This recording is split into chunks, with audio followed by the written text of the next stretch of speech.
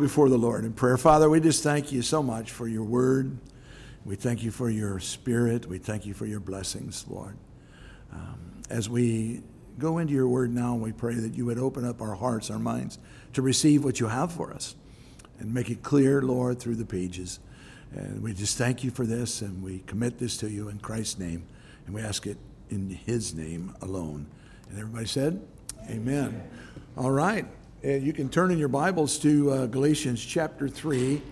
That's where we'll be tonight.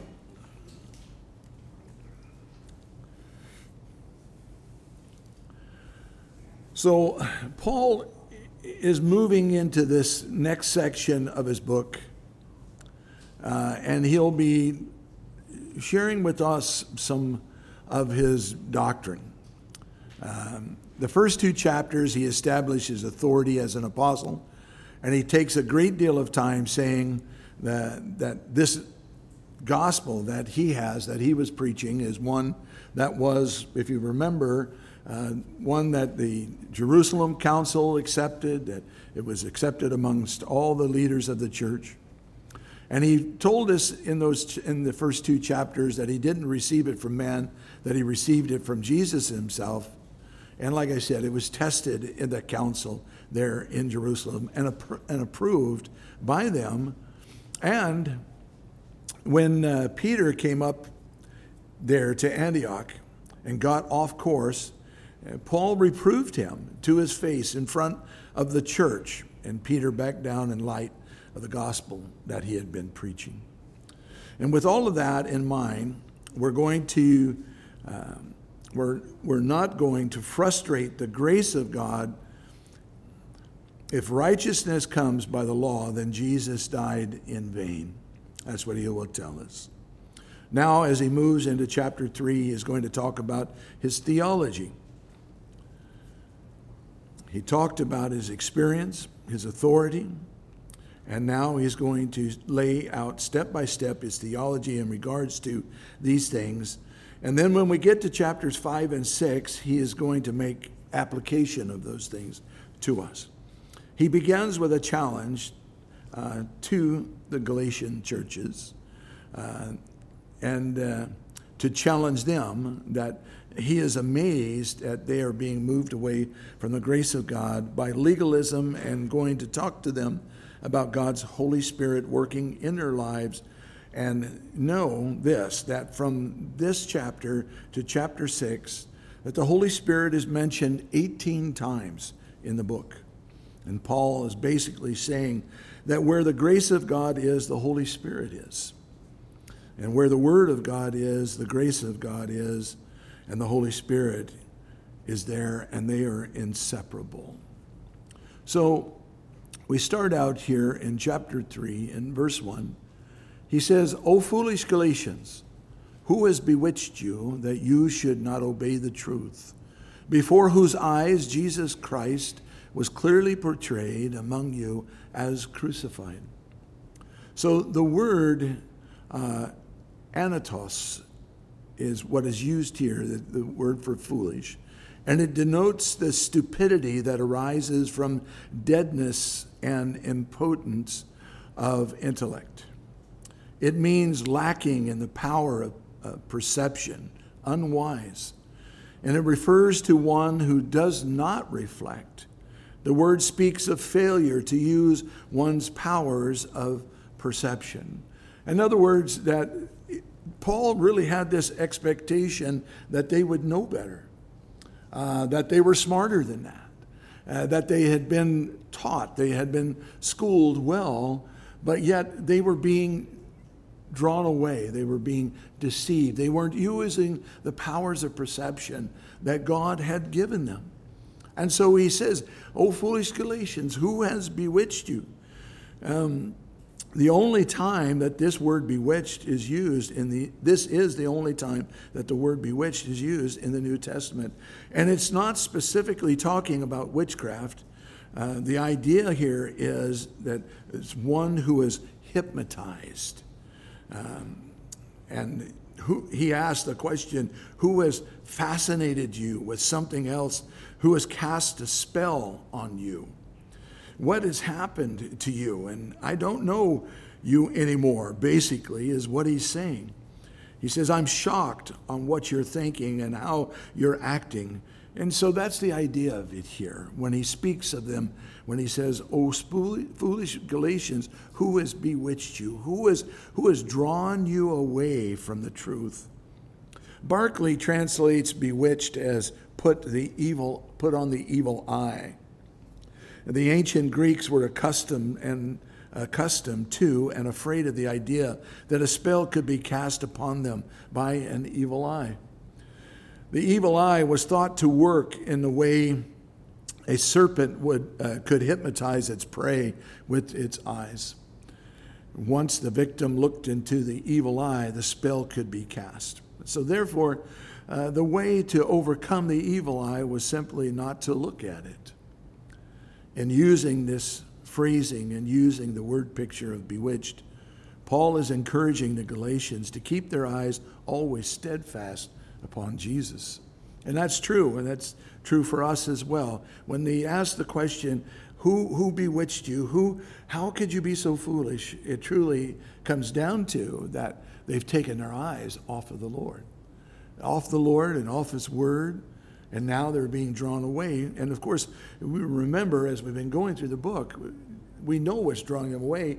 It's the Judaizers, it's legalism, it's the law that they're getting into. They're being drawn away from the grace of God and brought under the law of the Old Testament. It is wonderful to have a soft and tender heart before God, but some people have softer heads than hearts. Their minds are too accommodating to wrong, unbiblical ideas, and they don't think things through to see if they really are true or not according to the Bible. And certainly, I think that we have this kind of thing going on a great deal today in the church. People being drawn off by people who are convincing with their doctrines, even though they're not biblical, and even though that you can even go to the scriptures and see that they're not biblical, but yet people are oftentimes still being drawn away by them. And this is a sign of spiritual immaturity. Even as a baby will stick anything into its mouth, this is the same way that people do today. In 1 Corinthians 11, verses 3 and 4, it says, "But I fear lest somehow, as the serpent deceived Eve by his craftiness, so your minds may be corrupted from the simplicity that is in Christ. For if he who comes preaching another Jesus, whom we have not preached, or if you receive a different spirit which you have not received, or a different gospel which you have not accepted, you may well put up with it." And certainly this was the problem in Galatia as well as Corinth as well. The idea behind clearly portrayed, as it says here, Paul says, look, he says, this is why I expect more from you. It's because Christ has been clearly portrayed among you as crucified. So in other words, they have a clear presentation of the gospel. The word there that is used for portrayed, it means billboarded. In other words, there's been a billboard that's been put up for everybody to see. And in their day, this is how they communicated to the community. And that is, if there was a new edict that come down from Rome or whatever, then they would put it up on a billboard, if you will, and they'd put it up there in the community, and people would see it and they would know. And it was clear for everybody. They understood. This is how they got the word out for what was going to be taking place, the changes in laws or whatever it may have been. And Paul says, this has clearly been billboarded for you. It's there for everybody to see, and you have seen it. And it was to be publicly displayed. Paul wonders how the Galatians could have missed the message, because he certainly made it clear enough to them. Bottom line, being told that one can please God by certain behavior is very appealing to our ego. The question is, who? Who is it that had drawn you away? Who is that one that led you astray? It's a good warning, I think, for us in our own lives to be cautious, to be aware that the enemy is out there always looking for the one that's vulnerable, always looking for the one that will listen to the lies. And so we need to protect ourselves as much as possible, staying close to the Lord in prayer and the study of his word and fellowship, and all those things combined together make us a nice, healthy individual and give us strength in our walk with Christ. And so Paul asked them, who is it? Who is it that would do this to you? And it's not that Paul didn't know particularly who it was, but the idea is look at who is doing this. These people are telling you that there is more to following Christ than just faith. And we're going to see as he develops in this chapter that he speaks about that, about how it is that regeneration is through faith in Jesus Christ and him alone. In verse 2, he says, "This only I want to learn from you. Did you receive the Spirit by the works of the law or by the hearing of faith?" So this rhetorical question pointed to the time of their conversions when they received the Holy Spirit. Paul did not question their salvation, but challenged them to consider whether they were saved by and received the Spirit by faith or on the basis of works. It was, of course, by faith, and when they heard Paul preach the gospel, that's what they did. They responded to it by faith. And you think about this. Think about your own personal conversion to Christ. It wasn't that you decided that you needed to obey the law, that you wanted to come to God. It was that you heard you were a sinner, you needed a Savior, and you confessed that before the Lord, and you received the Holy Spirit at that time in your life. And it wasn't by the works of the law. It wasn't by works of righteousness. It wasn't by something that you did. It wasn't that, you became a Christian because you became a better person. You went out and you did good works and you did things that brought you closer to God. And so that's how you eventually came to the Lord. No. Well, at least I didn't come to the Lord that way. I was just simply a sinner. God pointed it out to me. It was very clear. And I responded. I said, yes, you're right. That's what I need. Give it to me. Give me that salvation, so rich and free. It was only after I became a Christian when I got all hung up in all the do's and don'ts, right? Before that, it was just simple faith, simple trust in the Lord. The Holy Spirit, his job is simply, as it's stated in John 16:8. He says, "And when he has come, the Holy Spirit, he will convict the world of sin and of righteousness and of judgment." And that's what the Holy Spirit does. He convicts persons of their need for salvation. We got a gentleman that's going to come and share with us Sunday morning, Brenton Powers.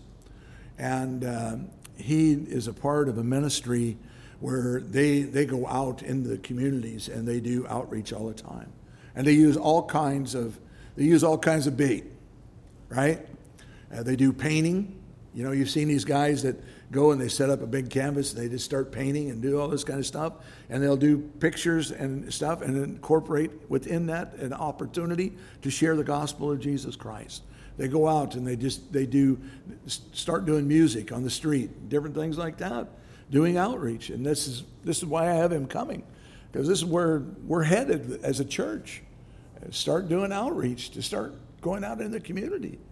Because, man, I'm telling you, it really is needful in Sacramento for sure, and I would venture to say, throughout the United States. It's so necessary right now. We need this because of the fact that people are not coming into the church anymore. And the gospel is being, resisted in every corner, which leads me to this point. We know that no one comes to faith except for by the Holy Spirit. And we know the God of this world has men's minds blinded. And we need to be praying. We need to be praying and interceding for those who do not know Christ, that God would break through, that the Holy Spirit would crack their hearts and open their minds, that they would understand the truth, just as all of us in this room at one point came to that place. We recognized our need for Christ, and it wasn't because we were doing works of righteousness. It was because God and His Holy Spirit was working in us to do what He wants to do, I believe, in everyone. And that's why it's important as we begin as a church to start venturing out in this direction of evangelism and trying to reach the lost that are in our communities, that it has great prayer that goes up before it, before we even go out. That if it's not preceded by prayer, it'll be ineffectual. I believe that. I believe that prayer is the battle weapon that tears down strongholds and barriers and opens people's hearts and minds. I think it's important, and this is one of the reasons that Brenton is coming. He's going to be sharing a word with us. He'll be coming back again, and he's going to take us out and lead us in some outreaches. And so that, he's going to go with us, and he's going to teach us how he does it, and, we're going to be able to use some of those tools. We also have some other thing that's coming up. It's through Evangelism Explosion. And we're going to be learning that one as well. I don't think there's one single way to evangelize. I think there are many methods. And I think that part of the problem that we may have is that we feel like, well, there's just this one way to do it. Well, that's not the case.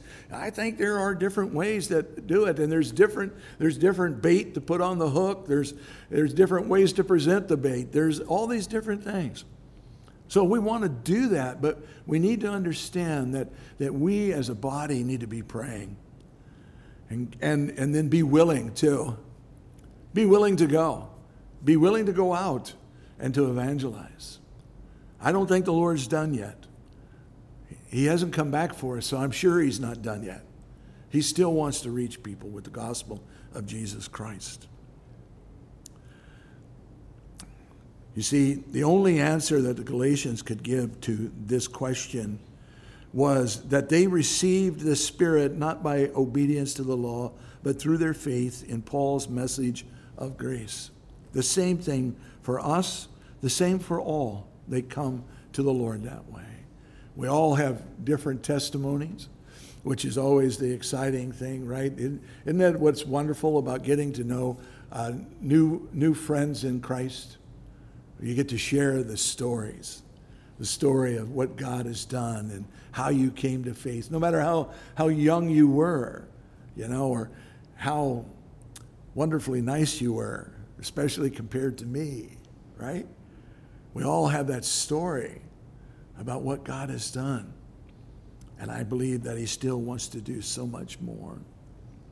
In verse 3, he says, "Are you so foolish? Having begun in the Spirit, are you now being made perfect by the flesh?" So he asked that question. Having begun your Christian life in dependence upon the indwelling Spirit, are you now being brought on to the state of spiritual maturity by the means of self-effort? Is it that because now that I've walked with the Lord for years and I know Scripture and I know the do's and the don'ts and everything else, does that mean that through my actions that I'm being, made more perfect in Christ? Or is it that His perfection in me is what's making me more into the image of Christ? And that He's working effectively in my life to change me so that I look more and more like Christ instead of more and more like Bob. And no, that doesn't mean God's told me to shave my beard. I get to keep that. But Jesus must have had a beard. So I do look like Jesus. Ladies, what do you think about it? You want to pray the Lord gives you a beard? Wouldn't that be sweet? Probably not, huh? The church of bearded women. I could just see it now. We would be an attraction in the community, wouldn't we not? Well, of course, presupposing the answer that the Galatians became Christians by faith, Paul asked if they were so foolish as to think that they can begin the Christian life in one way, by faith, and move on to spiritual maturity in another, by works. This was what the Judaizers promoted.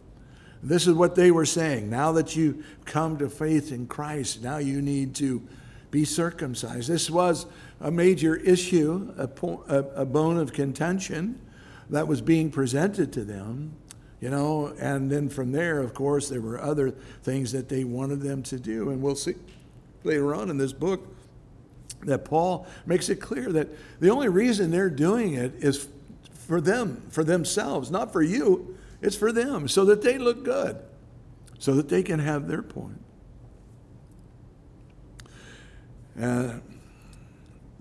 This is what they promoted. But the means of justification and sanctification were and are the same. There was no provision under the law for the Holy Spirit to do a work of sanctification. And so they were looking, of course, to that work of the law in order to complete them, to make them whole. But yet, when it talks about perfecting and it talks about being made perfect, we have to understand that the word there simply means to be complete. It's not perfect in that sense that you will be perfect, but that you will be whole, that you will be complete. Oswald Chambers had this to say. He said, Christian perfection is not and never can be human perfection. Christian perfection is the perfection of a relationship with God that shows itself to be true even amid the seemingly unimportant aspects of human life. It's not about, me being able to do everything perfectly. It's not about me being able to do the law, to keep the law. It is that perfection is about that relationship with God through love.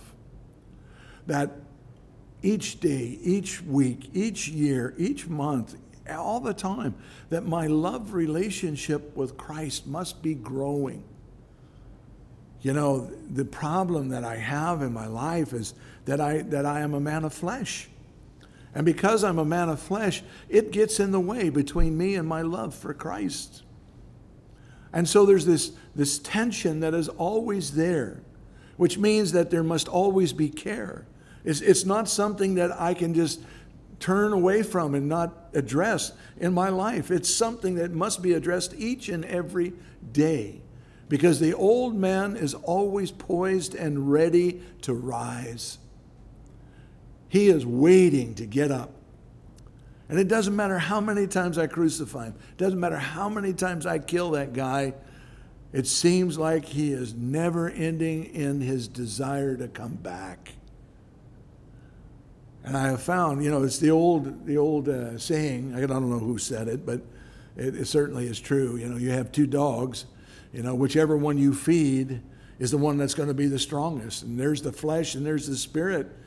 And whichever one you feed is going to be the strongest. And so if you're not feeding the spirit every day, then your flesh is going to be strong. It's the natural thing that takes place. The old man trying to come back and to interfere in that love relationship with Christ. And that's the sweetness of it all. It's not that difficult. I don't have to work at loving my wife. She makes sure of it. If I don't love her, she tells me. Well, maybe she doesn't, but you get my point. It's not something I have to work at. I love her, and I love loving her, and I desire to love her more because I love her. And it's something that we do, naturally as husband and wife. But the problem there is we're both a couple of flesh balls, and every once in a while we're feeding the flesh more than we are the love for one another. And we have to work at it. And that's okay.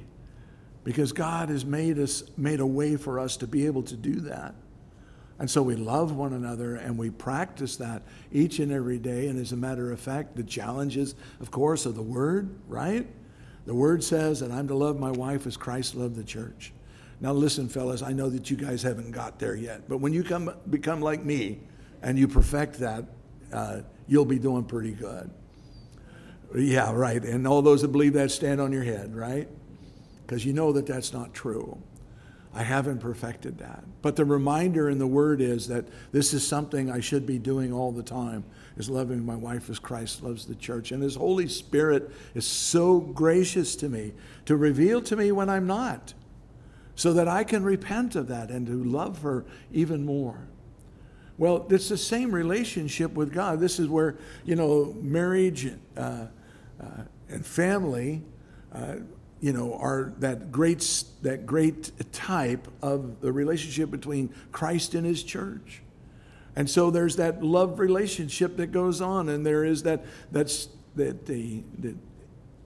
telling of his word in his word of where we fail and what we need to do in order to be able to do it as he would desire us to do it, including in loving him. I don't know about you, but oftentimes I tell the Lord, I don't love you enough. I don't love you enough. I love the Lord.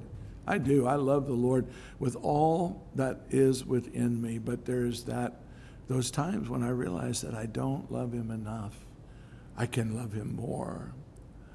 And love is something that's to be enjoyed. Enjoyed, right? Isn't that what makes marriage so wonderful? Getting to experience that kind of love with one another and for one another. And God makes it easy for us and easy with him as well. And that's why Paul says, look, don't go to the law. Don't try to earn your righteousness. Don't try to be good enough. Understand you'll never be, but Christ in you enables you to do what is right and to love him. And he wants that kind of communion with us day by day. We have to understand that the law never could accomplish sanctification. It's like I had said last week, the law takes you and shows you your sin, but never shows you the way to really get rid of it. Where grace does, it brings you to your sin, and it says, look, this is how you can get rid of it. Confess, repent. And grace is far more demanding than the law. People that want to put themselves under the law to find righteousness, I think they're trying to find the easy way out, to be honest with you. Because grace is far more demanding. The law says that you have failed. And grace says that you have failed. Now get up and go. And the law never takes its hook out of you. But grace does. It takes the hook out and enables you to continue on in your walk and your relationship with Christ. In verse 4, he says, have you suffered so many things in vain, if indeed it was in vain? So they had suffered persecution. And would they have experienced this if they were not saved? Well, they would not have.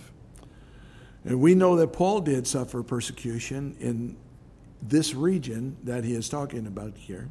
In Acts 14, 21 and 22, it says, and when they had preached the gospel to that city and made many disciples, they returned to Lystra, Iconium, and Antioch, strengthening the souls of the disciples, exhorting them to continue in the faith, and saying, we must, through many tribulations, enter the kingdom of God. I wonder what a different message it would be that we would preach if we lived in a place where if you accepted Christ, guaranteed you're going to be persecuted for it. We make it pretty easy here. We do. We plead with people. Oh, please, you're a sinner. Receive Jesus as your Savior.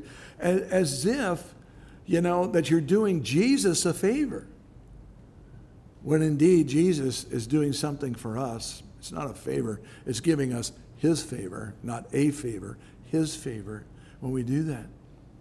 Paul, when he was ministering to these people, he was telling them, guess what? You will suffer persecution. You remember there in 1 Timothy, Paul said that. All those who want to live God, or 2 Timothy, I'm sorry. All those who desire to live godly will suffer persecution. And we kind of ignore that. We don't even give that any credence at all in our life. Because we think, oh no, that shouldn't even happen. We're Americans. We shouldn't have to suffer any persecution for being a Christian. I do know this, that when the church fails to move through God's nudging, he will generally bring a push. And it may take that kind of a push in our country to where we experience persecution as Christians in order to see the church really come alive, to see revival, to see the cleansing, the purifying I believe that God wants to do in the church. I would say, let it come, but I don't want to see that. I say, church, change. Be revived. Look to the Lord. Don't have to go through that kind of persecution for your faith, because God desires that we wouldn't. Otherwise, we would have had it a long time ago. But he knows what we need, and he'll bring it for sure. So this makes it clear that Paul and his companions were persecuted vigorously. And Paul, even being stoned and left for dead by the Jews when they were among the cities of Galatia. Surely some of this persecution spilled over to the Christian congregations that Paul left behind in Galatia. Paul reminded them that if they turned from grace to law, they would brand their former position in error and would then have suffered so much for nothing. But the apostle was unwilling to believe that this was so. In other words, when he asked them that question, have you suffered so many things in vain? If indeed it was in vain. He was speaking to people that had already suffered persecution for the name of Christ. And he says, did you do that for nothing? I don't know about you, but suffering is not one of my favorite things to do. And I can tell you this for sure, it's not something that I want to repeat after I've gone through it once. I can think of different things in my life, not spiritual persecution, not persecution for being a believer, but the trials and the tribulations that I've gone through in my life that I never want to experience again. Being in the hospital, staying there, being near death. If I never have to do that again before I die, I'll be happy. All right? But then again, that might be where I die. So, who knows? But the point being, there are things that I don't want to repeat. I'm glad that you don't have two appendix, right? Having the first one almost kill me was enough. I don't need to do that one again, right? And so it is that any suffering that I go through, I want to learn from that as much as I can and move on, go forward. I believe that in everything that takes place within our life, there are valuable things that God wants to do, wants to work in our life through whatever situation that we may be in. Every one of them. The problem is with us. Will we learn? Will we listen? Will we see what God wants to do? Will we be open to what God wants to do in the midst of it? Right? A lot of time, I don't know about you guys, but me, when I am sick, if you guys want to see a different Bob, all you have to do is come to my house when I'm sick, and you will see a different guy. Because if you come over, I'll bite you. I'm like that dog that you put over in the corner, and he just snarls and growls. If you come near him, don't touch the dog. He will bite. I am like that, right? When I'm not sick, I'm okay. But when I am, boy, and I have to learn lessons through those things as God teaches me how to overcome those things and to maintain that walk in the Spirit. And that attitude, I admire those that I have watched die. That, man, I mean to tell you, they've done it very well. And I wonder, when I say well, in that whole time as they're doing it, they are witnessing to others. They're sharing with them. They're loving on people. And the people are going, oh my gosh, this man, he is truly a saint. Look at all this that he is doing as he is dying. I would hope that I could do that. I don't know that I will, because the times when I've been in the hospital, I found it very difficult to do it. And God has had to force me into situations when I was in the hospital with COVID. I'm telling you, man, I did not want to talk to anybody. I certainly didn't want to have any kind of a meaningful conversation at all. But I had a great nurse who was a believer. And he found out I was a pastor. And boy, that was a big mistake. He wanted to have conversations constantly about different things that were not just simple little, they were deep. And I wanted to say, just leave me alone. But the pastor in me wouldn't let that happen. And so, I was able to minister to him. And he really ministered to me too, as well, greatly. And I know that I did. I shared with others that were caring for me. I shared with them about the Lord. But boy, I'll tell you, from my point of view, I didn't do a good job. I was pretty nasty. I was pretty, leave me alone kind of guy, God wants to work in us and through us in all circumstances. It doesn't matter what it is. And if it's too difficult, then we have to understand that we're not walking in that Spirit. We're not depending upon that Spirit to do through us what we cannot do ourselves. And that's what's really important in all situations within our life. That's what we are to do. In verse 5, he says, therefore, he who supplies the Spirit to you and works miracles among you, does he do it by the works of the law or by the hearing of faith? So the miracles that were performed among the Gentiles by divine power, they were recorded in Acts chapter 14. In verse 3, it says, therefore they stayed there a long time, speaking boldly in the Lord, who was bearing witness to the world of his grace, granting signs and wonders being done by their hands. And then in verses 8 through 11, it says, and in Lystra, a certain man without strength in his feet was sitting, a cripple from his mother's womb, who had never walked. This man heard Paul speaking. Paul, observing him intently and seeing that he had faith to be healed, said with a loud voice, stand up straight on your feet. And he leapt and walked. Now when the people saw what Paul had done, they raised their voices, saying in the Lycaonian language, the gods have come down to us in the likeness of men. It's a good example because Paul and Barnabas were there and they were doing miracles and the people saw it and they instantly wanted to give credit and glory to the Greek gods, Roman gods. And they said, this is what Paul and Barnabas were. They were the two gods. And Paul has to tell them, no, that's not true. We are just mere men, just like you. And so Paul has to show them that it is the Spirit of God in them and through them that is doing the work. And that's what Paul is making the point of. He said, look, you guys know, you've heard these things. That it was the Spirit of God in us that was doing the work. It wasn't by the works of the law. It wasn't because we were holy men, priests and rabbis and so on and so forth. It was because God and His Holy Spirit was working in us and through us. And it was clear, furthermore, that these supernatural works were not the result of the works of the law, but from the hearing that leads to faith. The Galatians did not know the law, and Paul's message was that of justification by faith and faith alone. In verse 6, it says, just as Abraham believed God, and it was accounted to him for righteousness.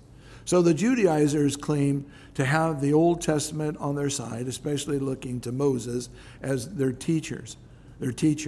But Paul went centuries further back and said, consider Abraham, how was he, the father of the Jewish people, justified? The answer was simple and direct. Noting Genesis 15:6, Paul declared he believed God and it was credited to him as righteousness. Abraham's faith in God's ability to perform what he promised was accepted by God as righteousness, and so the patriarch was justified before he was circumcised. How then could the Judaizers insist that circumcision was essential to be accepted by God? If the father of faith, Abraham, was considered to be a righteous man because of his faith in God before God ever gave him the covenant of circumcision, how could they then require that this would be a way that you now would become justified before God, to be circumcised? Because they were always pointing to Moses, to the law. They were telling them, hey, look, this is what the law says, this is what we do, this is what you have to do, so on and so forth. But Paul takes them back to the beginning, where it's a great example of grace and faith in the Old Testament, in that he points to Abraham before he received that covenant of circumcision. In verse 7 it says, therefore know that only those who are of faith are sons of Abraham. And the scripture, foreseeing that God would justify the Gentiles by faith, preached the gospel to Abraham beforehand, saying, in you all the nations shall be blessed. So he says, look, he says, all those who are going to be true sons of Abraham are those that are of faith, not of the circumcision. You know, it's very mindful of what he says in Romans, you know, about all those who are of the seed of Abraham are not the seed. Not all of them are of the seed. Just because they're born a Jew doesn't make them of the seed of Abraham, because those who are of the seed of Abraham are those who are of faith and not of works, not of the law, none of those things.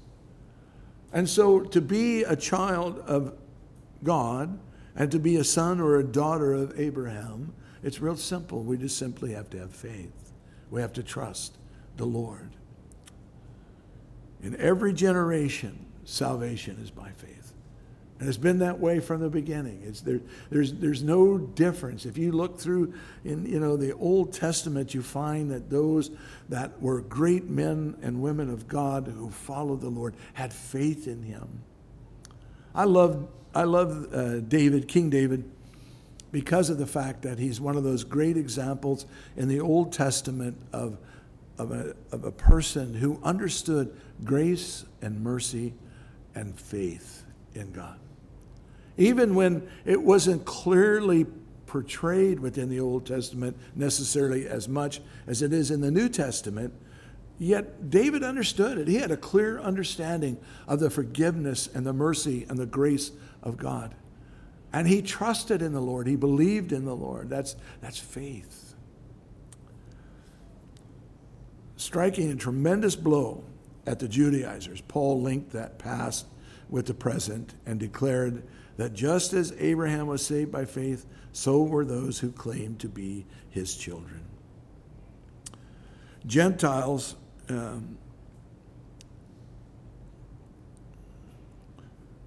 were anticipated in the universal aspect of the Abrahamic covenant when God announced the gospel to Abraham. We don't overlook that Paul referred to the scripture speaking as though God were speaking, so it can rightly be affirmed that what the Bible says, God says.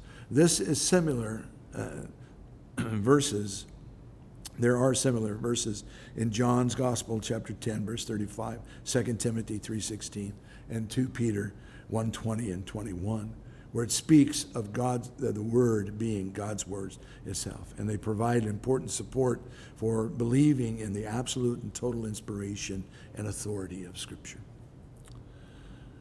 Verse 9, so then those who are of faith are blessed with believing Abraham. Only those who have faith receive the blessing of justification. Thus, Paul drew a distinction between God's provision and human appropriation. When you think about this, through faith, we are justified before God. That means that our sin is wiped out.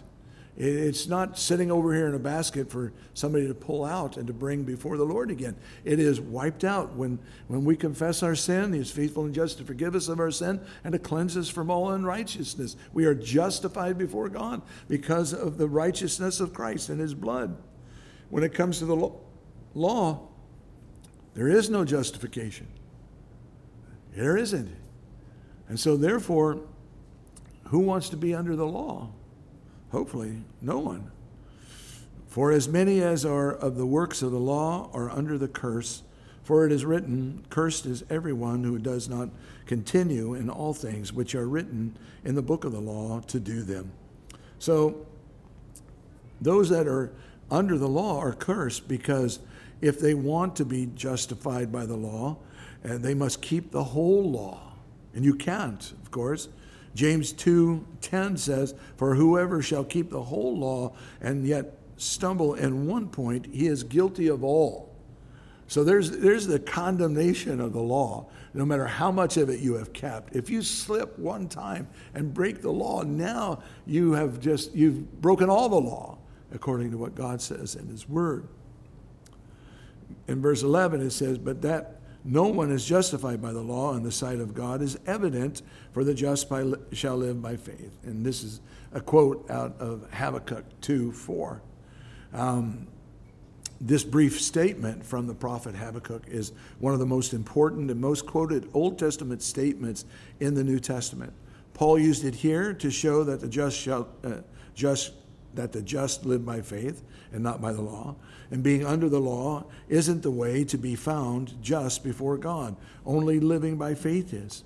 If you are found to be just, approved before God, you have done it by a life of faith. And if your life is all about living under the law, then God does not find you approved.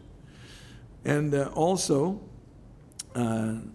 every word in Habakkuk 2:4 is important, and God quotes it 3 times in the New Testament just to bring out the fullness of its meaning. In Romans 1:17, Paul quoted the same passage from Habakkuk 2:4. The emphasis was on faith. The just shall live by faith. In Hebrews 10:38, when the writer to the Hebrews quoted the same passage from Habakkuk 2:4, the emphasis was on live. And the just shall live by faith. And here in Galatians, when Paul quoted this passage from Habakkuk, the emphasis is on the just. The just shall live by faith. Yet, verse 12, the law is not of faith, but the man who does them shall live by them. And Christ has redeemed us from the curse of the law, having become a curse for us, as it is written, cursed is everyone who hangs on a tree, that the blessing of Abraham might come upon the Gentiles in Christ Jesus, that we might receive the promise of the Spirit through faith. So here we are told that Christ has become a curse for us, for cursed is everyone who hangs on the tree. And this explains how Jesus paid the price to rescue us. Jesus became cursed on our behalf. He stood in our place and took the curse that we deserved. And when it talks about hanging on a tree here, in thinking of the ancient Israel, there was something worse than being put to death. Worse than what was to be put to death, and what was worse than to be put to death and have your corpse left in the open, exposed to shame, humiliation, and scavenging animals and birds. And when it says hangs on a tree, it does not have the idea of being executed by strangulation, but of having the corpse mounted on a tree for other prominent place to expose the executed one to the elements and supreme disgrace. And of course, this was one of the reasons why they wanted to take the Lord's body down, so quickly. They wanted to get it off that cross because, don't kid yourself. We don't have these kind of things happen here necessarily. We don't see it happen very quickly anyways, where if there's a dead animal that you see scavenging animals come and begin to, eat of it and that kind of thing. But, you get outside the city, you get in the wilderness and stuff, that's not the case. Animal dies, it's a very short period of time, and other animals, scavenging animals, have found it and they begin to eat it, to devour it. And so, when it says that he became a curse for us, it is that in Deuteronomy, it tells us that everyone who hangs on a tree, cursed is everyone who hangs on the tree. And so that's why the law said that you weren't to leave him there overnight. When he was hung there, that he had to be brought down. This was the way of tempering even the most severe judgment with mercy. Significantly, Jesus fulfilled this also being taken down from the cross. That the blessing of Abraham might come, it says. Jesus received this curse which was deserved, which we deserved, and he did not, so that we could receive the blessing of Abraham, which he deserved and we did not. It would be enough if Jesus simply took away the curses we deserved, but he did far more than that. He also gave a blessing that we didn't deserve when he did this. The blessing of Abraham is what Paul already described here in this chapter, the blessing of being justified before God by faith instead of works. The Gentiles in Christ, this tells us to whom the blessing of Abraham comes. Paul didn't mean that it only comes upon Gentiles, as if the Jews were excluded, but that it comes also upon Gentiles who are in Christ. The phrase in Christ Jesus is also important. The blessing doesn't come because they are Gentiles any more than the blessings of being right with God comes to the Jewish people because they are Jews. It comes to all, Jew and Gentile alike, who are identified in Jesus Christ and not by their own attempts to justify themselves. And so we are told that we receive the promise of the Spirit by faith. And this means that this blessing is ours in Jesus on faith and not on principle of law. The promise is received and not earned. And that's one of the things that we have to, I think, be aware of. I think it's within the nature of man that we always feel that we need to do something, that just receiving that gift that God gives isn't really enough. There's got to be more that I have to do. It can't possibly be that simple. Well, it is that simple, and it's also very easy to do, but it's very difficult to continue in. I think that there's always that challenge that draws us in. It says, well, I've got to do this in order to be right with God. No, what you have to do to be right with God is just simply to love him. And as you love him, then the Holy Spirit works within your life in order to weed out the things that need to be taken out. It's not the other way around. You know, how many people have you known, have I known, that have said when you talk to them about the Lord, they say, well, you know, when I get myself cleaned up, then I'll come to God. And unfortunately, there are a lot of believers that carry that on into their faith in Christ. They begin to, after they come to faith, then they begin to think, well, now it's up to me to clean myself up. And this is what was happening there in the churches of Galatia. You know, they were being told by religious men, and very impressive men. I mean, I don't know about you, but I've run across a lot of people who are very religious, who are very, very impressive with their knowledge and their ability, you know, to be able to argue and to defend their points and all those kind of things, even though they're wrong. They're still very, very good at it and very convincing, and unfortunately, there are a lot of people that are convinced by it. We need to make sure that we're not convinced by it, that we don't find ourselves in that trap of thinking that it's all about me. It's all about him and what he'll do in our lives. You know, it's one of those things it's difficult for me, but yet it's necessary, and that is that I have to remember all I have to do is relax. That's all I got to do is relax. And that's hard for a guy like me who's very hyperactive and, you know, always go, do, all that kind of stuff. You know, I would call myself a Martha, but I'm not a woman. I'm not going to go there. Even though I'm in California, I'm not going there. But the truth is I have that tendency to where it's always do. And I have to train myself to be that Mary that comes and sits at his feet, because that's where I'll actually find my success in being a Martha. If I've chosen the better part first, then God will enable me and strengthen me to do all that I need to do. And I just need to step back, trust the Lord, and let him do what he wants to do in me. Right? Amen. Father, we thank you and we praise you. I thank you for your word. I thank you for, Lord, the reminder of how important it is, Lord, that we find ourselves in that place, that sweet spot, that love relationship with you, understanding and knowing, Lord, that as we're doing that, that you'll guide, you'll direct our steps, our heart, our life, if we simply will trust you. Lord, help us to be that way. Help us to be the Mary, so that then we can do the work that you desire for us to do.